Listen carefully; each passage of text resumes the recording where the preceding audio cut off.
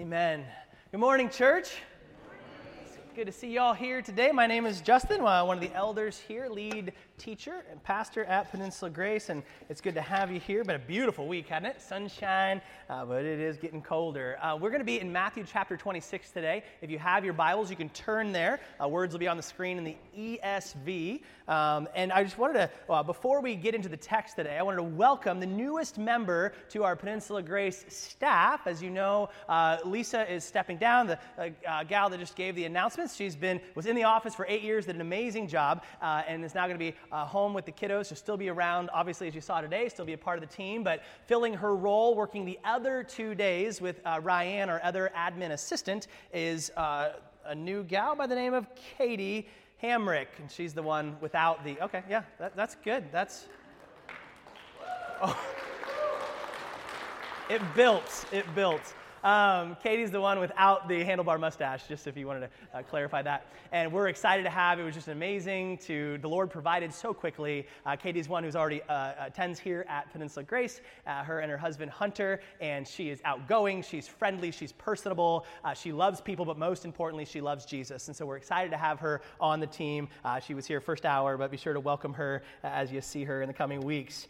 So today, Matthew 26, and we're going to be talking about the bread and the wine that Jesus passes to his disciples, and we're actually going to be doing that together at the end of the service. Last year, Jill and I, we took our honeymoon trip to the Hawaiian island of Kauai. Anybody been to Kauai here before? Come on. We stood in the rental car line, what turned out to be over 2 hours. The Holy Spirit exercised the fruit of patience in our lives. We noticed that there were these roosters just running all over the place. And we're like, that's normal, right? Like what in the world is going on with all the feral roosters? And it turns out these roosters are all over the island. And the locals will tell you that there were hurricanes in the 80s and 90s that destroyed all these chicken coops. And now you have these wild jungle chickens just roaming the island, freewheeling. Now, roosters are very symbolic as they serve us as a reminder to wake up, right? You hear the rooster crow, and you're reminded it's time to get up. So let me hear your best rooster crow this morning. Okay, that was good. Some of you gave me looks of death and said, I've had 2 sips of coffee. I'll kill you if you ever tell me to sound like a rooster again. That's cool. I know boundaries now. And in the life of Peter, these also served as a reminder to wake him up. That we're going to see in a couple weeks when he hears the rooster crow, he's going to be reminded that Jesus told him that he would deny his Savior. In fact, next week we're going to see that it awakes him from a literal slumber that he's experiencing in the garden. And Peter himself serves as a reminder to us today as the rooster crows, reminds us of our own failings to be faithful to our God, to be faithful to Jesus. But we're going to look at another reminder today as well, one that is the most important reminder in our lives, given by Jesus himself. And this is a reminder at the table to meet him, that he came to meet us, failing as we were, and to invite us into this grand feast. But the main course at this main feast, the grand feast, he says, is Jesus himself. Some strange words today, some even off-putting words today, but as we dive deeper into them, we'll see them for the beauty that they are. And now reminders are important, right? I have a reminder app that I am fully able to confess that I have a fully codependent relationship with this reminder app. And if I don't have these reminders on a daily basis, I will not be a faithful person. It reminds me I need to have lunch with somebody today. I'm learning that I need to check with Jill before I make plans. It's a trial and error situation. Can I get a witness? And also, and you think this is a joke, but I actually have a reminder in my phone to remember to put on my deodorant. And this morning, you're welcome. Right? You're welcome that I remember that. But today we're going to see 2 essential reminders for us in our lives. Number 1, a reminder that we are in desperate need of Jesus, but also the second reminder that we have him and he has completely provided for us. So let's look at first of all this morning, a reminder of an old promise. Now, sometimes we need to stop, we need to pause in our lives and step back and ask the question, what really matters? Like when we look back at the end of our lives and as we look forward to eternity, what is important and what's not? Last month, I had the privilege to speak at my friend Greg's memorial. And as I listened to people talk about what mattered in Greg's life, What I didn't hear was his good looks. They didn't talk about how much he weighed. Didn't talk about his career success. Didn't talk about how much was in his bank account. What was talked about was people, friendships. His friendship with God, his friendship with his wife, his friendship with his kids, his family, his dear friends. And man, at the end of the day, who is standing at your bedside? Who is standing at your graveside? Everything else fades into insignificance. And this is design. This is God's design, right? We are to value what God values. And as we see in the Trinity itself, God is a God of relational love. And so the deepest expression of that love is what is called a covenant relationship, And now, this is something that God honors maybe more than anything else, is keeping a covenant relationship. And there's nothing that he hates more than the breaking of a covenant relationship. Now, what is a covenant?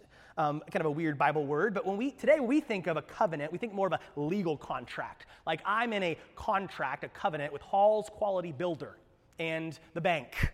Right? That's a legal agreement. Not a lot of warm fuzzies with the three of us. I mean, I like them, but that's not the point. But for God, and in the Old Testament, this was something much more deep than what we would think of today. In fact, the ancient world, it was the most binding, sacred agreement, or you could say promise, that a person could ever enter into. This is where two individuals essentially died to themselves and were reborn as one. In fact, Aristotle, he defined a covenant as one soul in two bodies. One soul in two bodies. And of course, that pictures the marriage covenant that we enter into. When Jill and I got married, the pastor read God's intent from the beginning in Genesis, and it was that the two shall become one. This is the mystery, the wonderful mystery that we're called into, and that I always conveniently bring up to her when we're playing games. So if she's winning, I say, remember, baby, one flesh. We're winning. Isn't this amazing? But then I always seem to forget the one flesh thing when I'm ahead. So I had selective memory. I need the reminder app. Oh, yeah, that's right. So this is not just, though, between a man and a wife, right? This is friendship. That often it was these true, loyal friendships that would enter into this kind of a covenant, one that says, I'll die for you, and I know that you will die for me. But the most important covenant relationship is with God himself, what it means to be friends of God. And so we want to look at two important Old Testament covenants to lay the background for what we're going to get into this morning. The first one was God's covenant with Abraham. You're filling in your blanks in your bulletin. God's covenant with Abraham. God called Abraham his friend. You imagine what that would, to be known as a friend of God. And there are some key elements in a covenant relationship that we want to look at this morning. There are three of them that we want to highlight. First, there were covenant promises. These partnerships were entered into for three central reasons. And these are human needs at the core of who we are: protection, trust, and love. So they were entered into so there might be protection and trust and love in that covenant relationship. And so God makes these promises to Abraham, and you see these in those. He said that you will become a great nation, a prosperous, flourishing nation, and I will keep you protected, loved in the promised land of Canaan. You can read these promises in Genesis chapter 12. But more importantly, he says, from your nation will come one who will save the whole world from their sins, a deliverer that will bless all the nations through your nation, Abraham. Second aspect of a covenant that we see is a blood sacrifice. The Hebrew word for covenant is actually berith, which means to cut until the blood flows. So when they said we're going to make a covenant, what they technically, literally meant was to cut a covenant. Because in the Hebrew mindset, what God had taught them was that blood was the symbol of life. That blood was the symbol of life. And so really what was being entered into was a blood covenant, one that says, I'm giving symbolically my life to you as you give your life to me. That's why we call them blood brothers. It's the uniting of two lives into one. That's why they would mingle their blood together. Now in Genesis 15, in order to cut a covenant, and you read this, and it gets pretty gory, but what they actually do is they take these animals and they cut them down the backbone, and then they divide the flesh into two halves, and then between this wall of flesh, there's a river of blood that would flow through it. And then the partners that were entering into the covenant relationship would join hands, and they would walk through between those two halves of flesh and around them, and through them and around them. And what was established was this figure 8 pattern, which is the symbol of what? Infinity. And what they were saying is, to symbolize that both covenant members would keep the covenant relationship forever.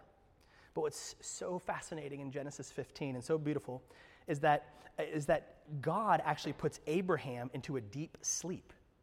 Like, Abraham is knocked out cold during this part. And it's God's presence alone that travels through between these halves, indicating what? The promise here, the strength of this particular covenant did not rely on Abraham, but on the covenant-keeping faithfulness of God. Hallelujah. And so we see these oaths. The third aspect is these oaths that would be made for blessings and for curses. Just like any contract, there are stipulations for breaking and keeping the contract, right? The agreement. Like, so Hall's Quality Builder and I have agreed, if I don't pay the mortgage, then the bank gets to take my house, right? And so that's the agreement that we've entered into. And so partners they would swear something along these lines. They would say, may God do to me what was done to this animal if I break the covenant. So the animal symbolizes what will be happening to the person who's unfaithful to this covenant, which is what? It's death. That your flesh would be divided in half, that you would have your blood spilled. It shows how serious God took these relationships. And in Abraham's covenant with God, what do we see? It was one-sided. So only God could break this covenant, and we know that our God never will. So we see his covenant first with Abraham, and then we see his covenant with Israel. Abraham, of course, gives birth to Isaac, who gives birth to Jacob, otherwise known as Israel. And Israel actually becomes the namesake of the nation, the covenant people that God had promised originally to Abraham. But what happens quickly in their story? In the book of Exodus, we find them as slaves in Egypt. But God, with his faithful right arm, he rescues them out of Egypt, and he spares them from the final plague. If you'll remember, it was the killing of the firstborns. And how does he spare them? He says, if you will take an innocent lamb, divide its flesh and spill its blood, and then put that blood over the doorpost, an angel of the Lord, symbolizing judgment, will pass over, will spare your firstborn. And so for the next 1,500 years, they celebrate this moment in a meal they call Passover. And the Passover was a reminder of God's rescue in their national history, and also ultimately to the future deliverer that would rescue the whole world. Now we see these three elements of covenant in this relationship with Israel. We see the covenant promises. Number one, God promised to be their God. Exodus 6:7, I will be your God, and you will be my people. And I promise to keep you safe and prosperous in the promised land. Protection, love, trust. But then we also see that there were oaths for blessings and cursings, just like with Abraham. Now, unlike Abraham, this one had to be kept by both parties, and he gave them the law. Now, the law would say, if you obey my law, I'm going to hold my end, but your end is to obey my law. And if you obey my law, I will prosper you, I'll keep you in the land, you'll be blessed. But if you disobey my law, then I will curse you, and if you continue to disobey, I will eventually drive you back to slavery and captivity, just like you were in Egypt. And of course, we know how the story goes. That they are unable as sinners to hold their end of the covenant. They disobey, and they are eventually driven away from their land into captivity. But he knew that this was coming, and so he institutes a system of sacrifices for mercy and grace for the sinner. The third one is the blood sacrifice, that God placed this. He said every time that there is sin involved, that there's going to be some sort of a sacrifice, or oftentimes, and what was happening here, remember, breaking the covenant, flesh divided in half, blood spilled. And so this animal was essentially shedding their blood in the place of the sinner, symbolizing the giving of life for the breaking of the covenant. But we know that sheep and goats could never ultimately take the place of a sinner.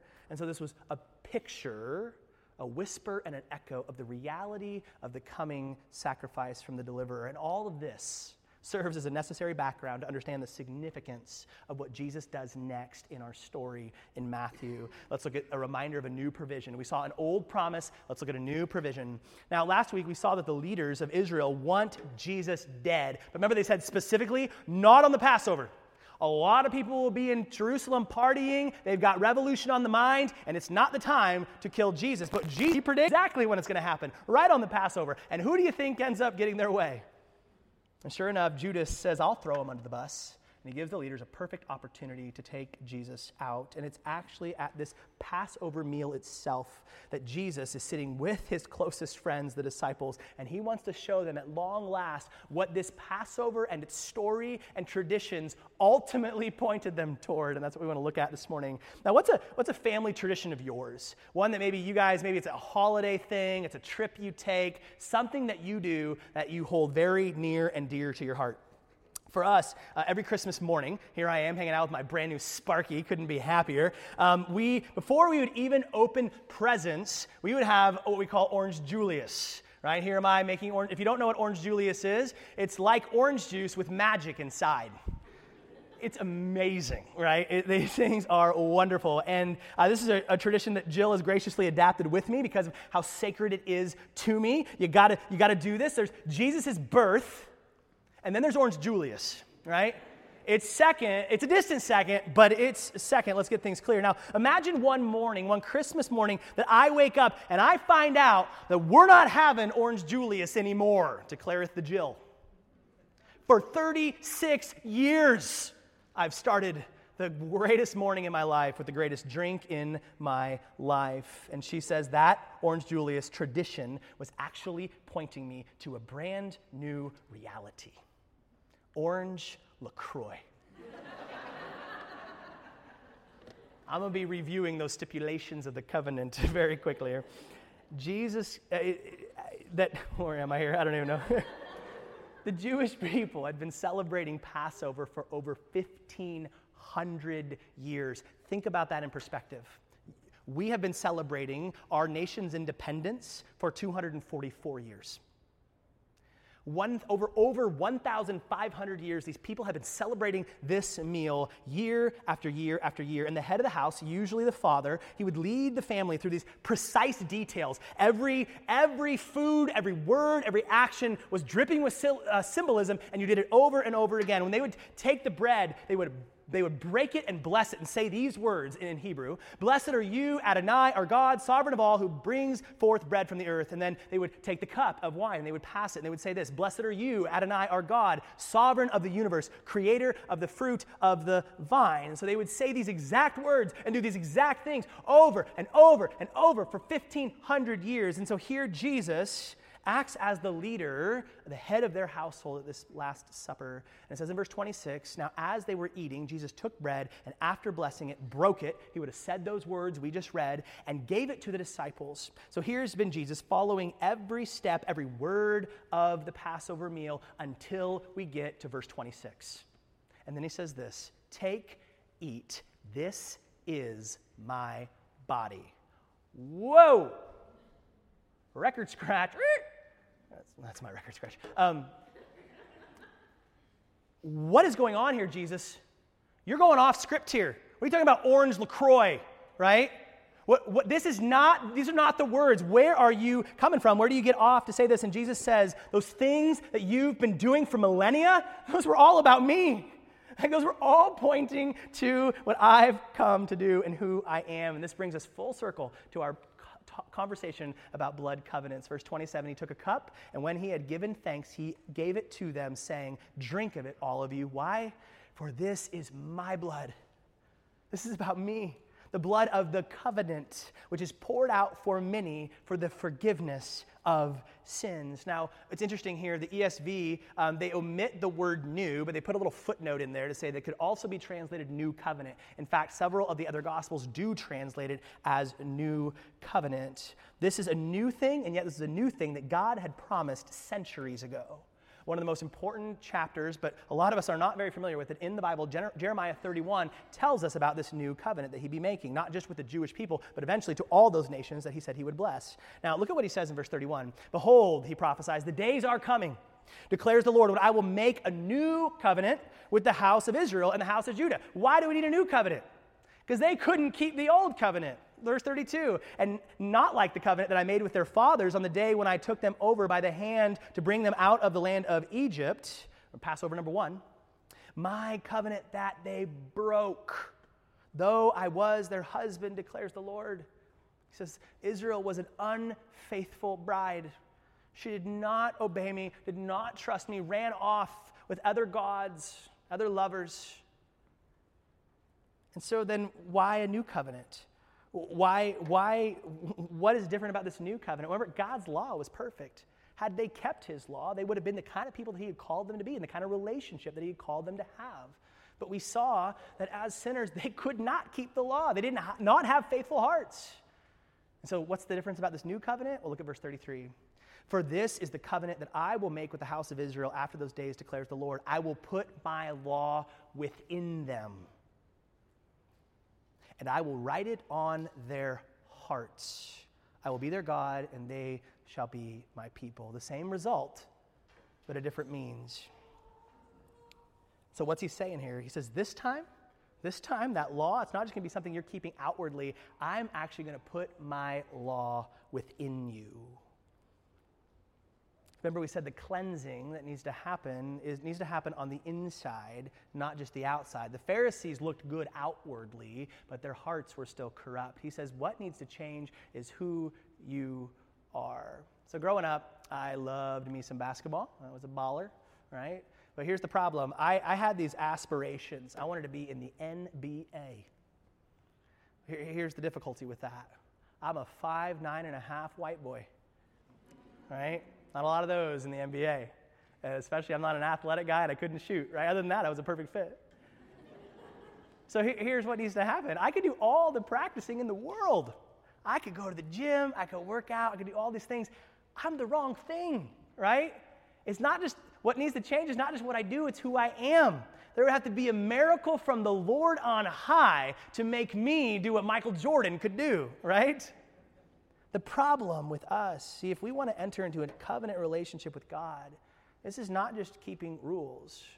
Well, if you kind of clean the outside, if you cuss less and go to church more, the problem is a lot deeper. Israel showed us that our hearts are sinful, that we cannot keep the law, that we will not keep the law, that we do not keep God's commands. And the problem here is not primarily what we do, it's who we are. The reason you do what you do is because you are who you are. What needs to change is fundamentally who we are. And so Jesus says, when you eat this bread and you drink this cup, you think about what's going on. He says, I want you to put this inside of you, symbolizing what I'm about to do. I'm about to change you from the inside out. So how does he do that? Well, let's look at the covenant dynamics with Jesus. The first one, covenant promises.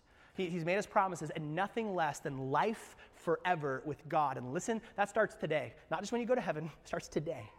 A life with God forever. In Jeremiah 31, our new covenant language, it says this, no longer shall each one teach his neighbor and each his brother, saying, know the Lord, for they shall all know me, from the least of them to the greatest, declares the Lord. He says, they will know me. Now this knowing, it's relationship, not just facts. He says, I'm going to be inviting you through this new covenant into loyal friendship with me for the rest of eternity. That's a promise. But how does he do this? How does he change who we are? How does he give us the right kind of heart, the loyal, law-keeping, covenant-keeping heart that can walk with God forever? Well, look at number 2, the blood sacrifice. He says in verse 28, he says, for this is my blood of the covenant, which is poured out for many for the forgiveness of sins. Now this forgiveness, this would be dialing the disciples back to Passover slavery in Egypt language. This word to forgive, it means to release from bondage. But we have not just been released from bondage to another nation or slave drivers, but from sin and death itself. That's what's happening here. And Jesus himself, how does he accomplish this? He himself becomes the Passover lamb. 1 Corinthians 5, for Christ, our Passover lamb, has been sacrificed. And just like with Abraham, he says, this is my body and this is my blood. Jesus' flesh was divided. Jesus' blood was spilt. Jesus died for me, the covenant breaker. Right? That should have been my blood spilled. That should have been my flesh divided because I'm the one that broke the covenant. Well, what he does is he keeps it on our behalf, and he pays the price for me. Now, this wasn't just paying for sins. Salvation goes way beyond just, we don't have to go to hell because Jesus paid the price. That's a beautiful part of salvation, but it's not the whole story. The blood, remember we said, represents life. And so when Jesus died and his blood was spilled, it symbolized what he did spiritually, that he gave me his loyal, covenant-keeping life. When we take those elements, we show that new life is in us. And now you and I can actually be the faithful bride that we were called to be, and be it inwardly, not just outwardly, not just put a ring on the finger and be a poser, but you will actually be what he's called us to be. Now, not perfectly, right?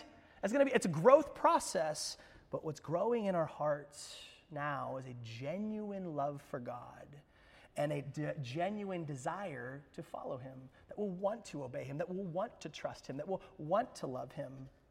And the last element was these oaths for blessings and curses. Now, you might say, well, wait a second, Justin, I'm a Christian, I've been a Christian for a while, and I know that I'm not always faithful. Like, you talk about this changed heart, this new life, that's great and all, but I break my vow of loyalty with Jesus all the time. I disobey him, I trust other things. What happens then? Like, what about these curses? What about that situation? And what does Galatians 3 tell us about the curses that you bear for covenant breaking? Galatians 3 says this, but Christ has rescued us from the curse pronounced by the law. When he was hung on the cross, he took upon himself the curse for our wrongdoing. Now listen, as a believer, there is discipline. Right? Hebrews says the Lord disciplines those he loves, but there's difference between disciplining a son or daughter and they continue to be a son or daughter, and condemnation saying you're no longer my son or daughter. And now God's judgment, he says when we sin, what's going to happen?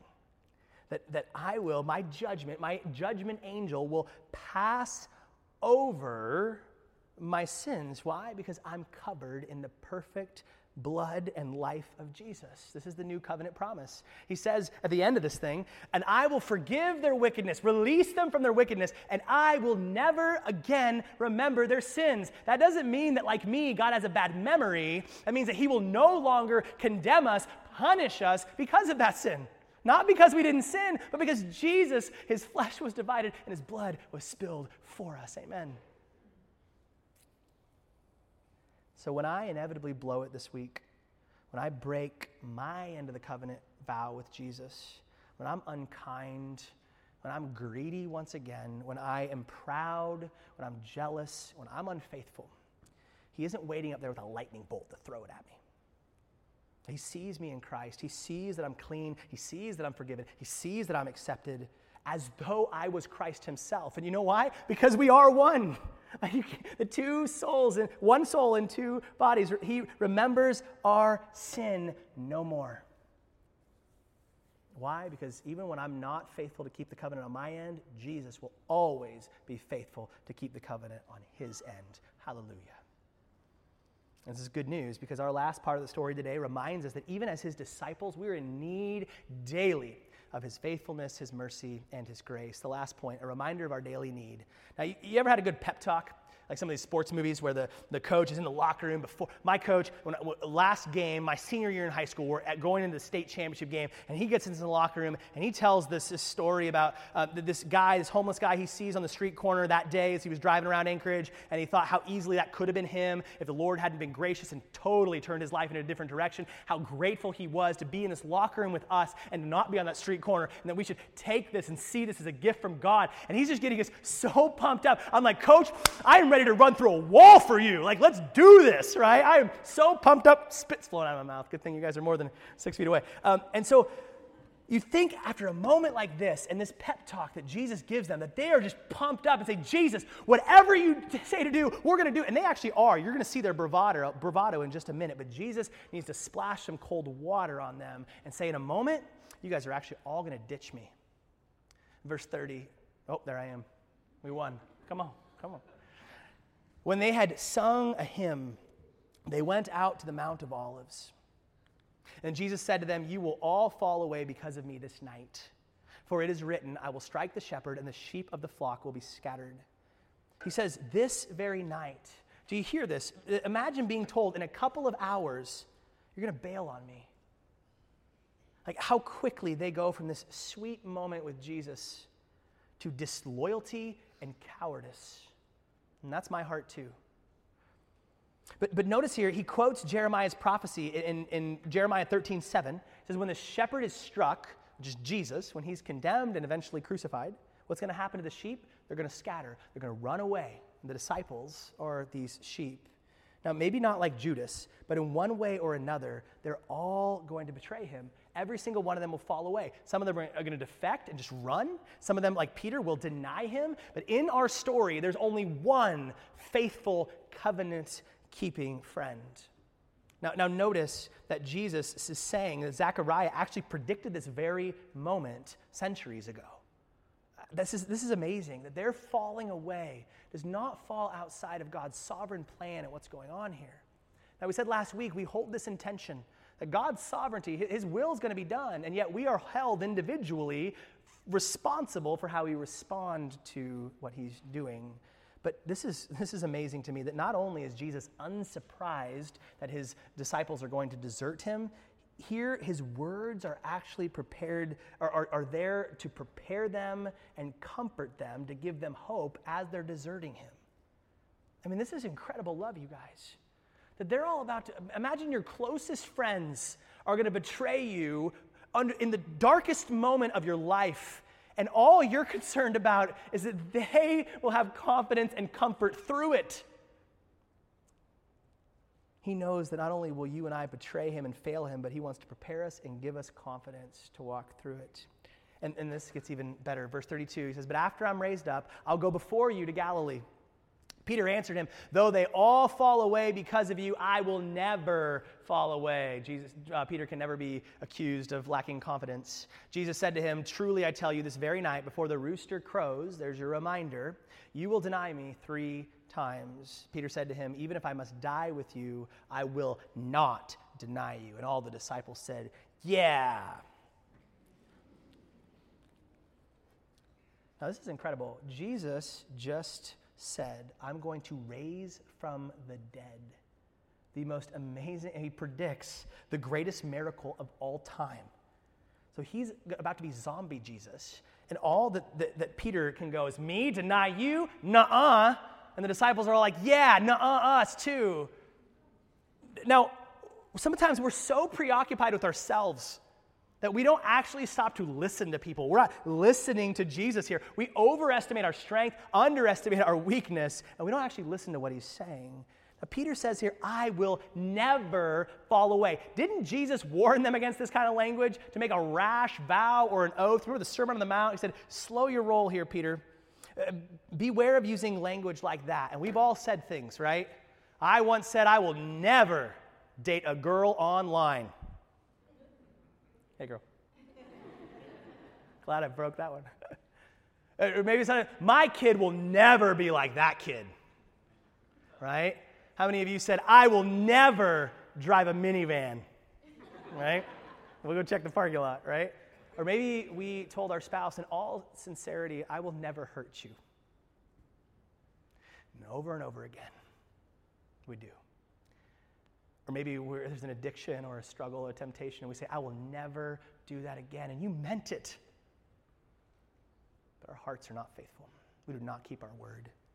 We need to be aware of that kind of language. That kind of language is only safe with God, who can truly say, I will never leave you nor forsake you. He's the only covenant keeper. And so we put our strength, not in our own abilities, not in our own strength to say, I will never, but in the one who strengthens us, that he will never. I remember a few weeks ago, we sang the song, I am holding on to you. And I love what Bridget said, that we don't sing this saying, I am holding on to you.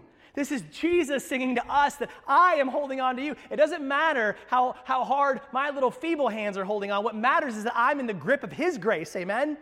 That he is holding on to us and that he will never let go. And Jesus says, oh no, not only will you fall away, you're going to do it before the sun rises and the rooster crows, but the disciples, after failing Jesus, can lift up their heads. Why? Because after predicting their failure, he promises his faithfulness. Go back to verse 32. But after I am raised up, I will, that's a promise word, I will go before you to Galilee. He says, after the shepherd here, after the good shepherd is stricken, I'm going to rise up and continue to lead you. That I'm going to go before you to Galilee, and that by my grace, you will follow me there. That you will, even after you've fallen, you will find restored friendship with me in Galilee. And brother and sister, we can take heart, because when, not if, when we fail him, inevitably again, we lose our cool, we fall back into that temptation, fall back into that addiction, another sign of unfaithfulness, another turning away from him, trusting something else. What he says here is, remember, I will not fail you.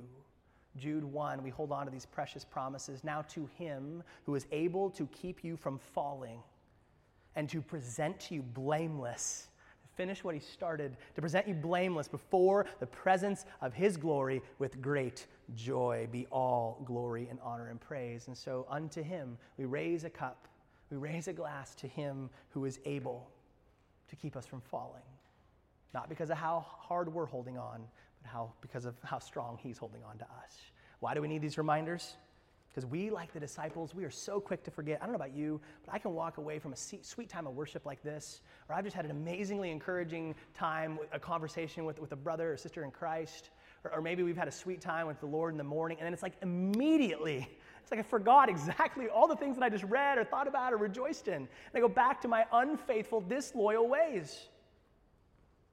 The rooster's crow here reminds us of our continual need for God's redeeming love, that we need a faithful, loyal, covenant friend in our lives, because that is certainly not us. And the bread and the wine remind us that until he returns, he will not fail you. He says, I'm going to go before you, and one day, by my grace, you'll be with me where I am. We want to celebrate that today in the form of this bread and cup. And so I'm going to invite the worship team to come on back up. And what we're going to do as we sing this next song, we are going to dismiss you. We're going to kind of try to keep it a little bit lower, give each other some space. And so I'm going to have you divided up into a couple of sections. So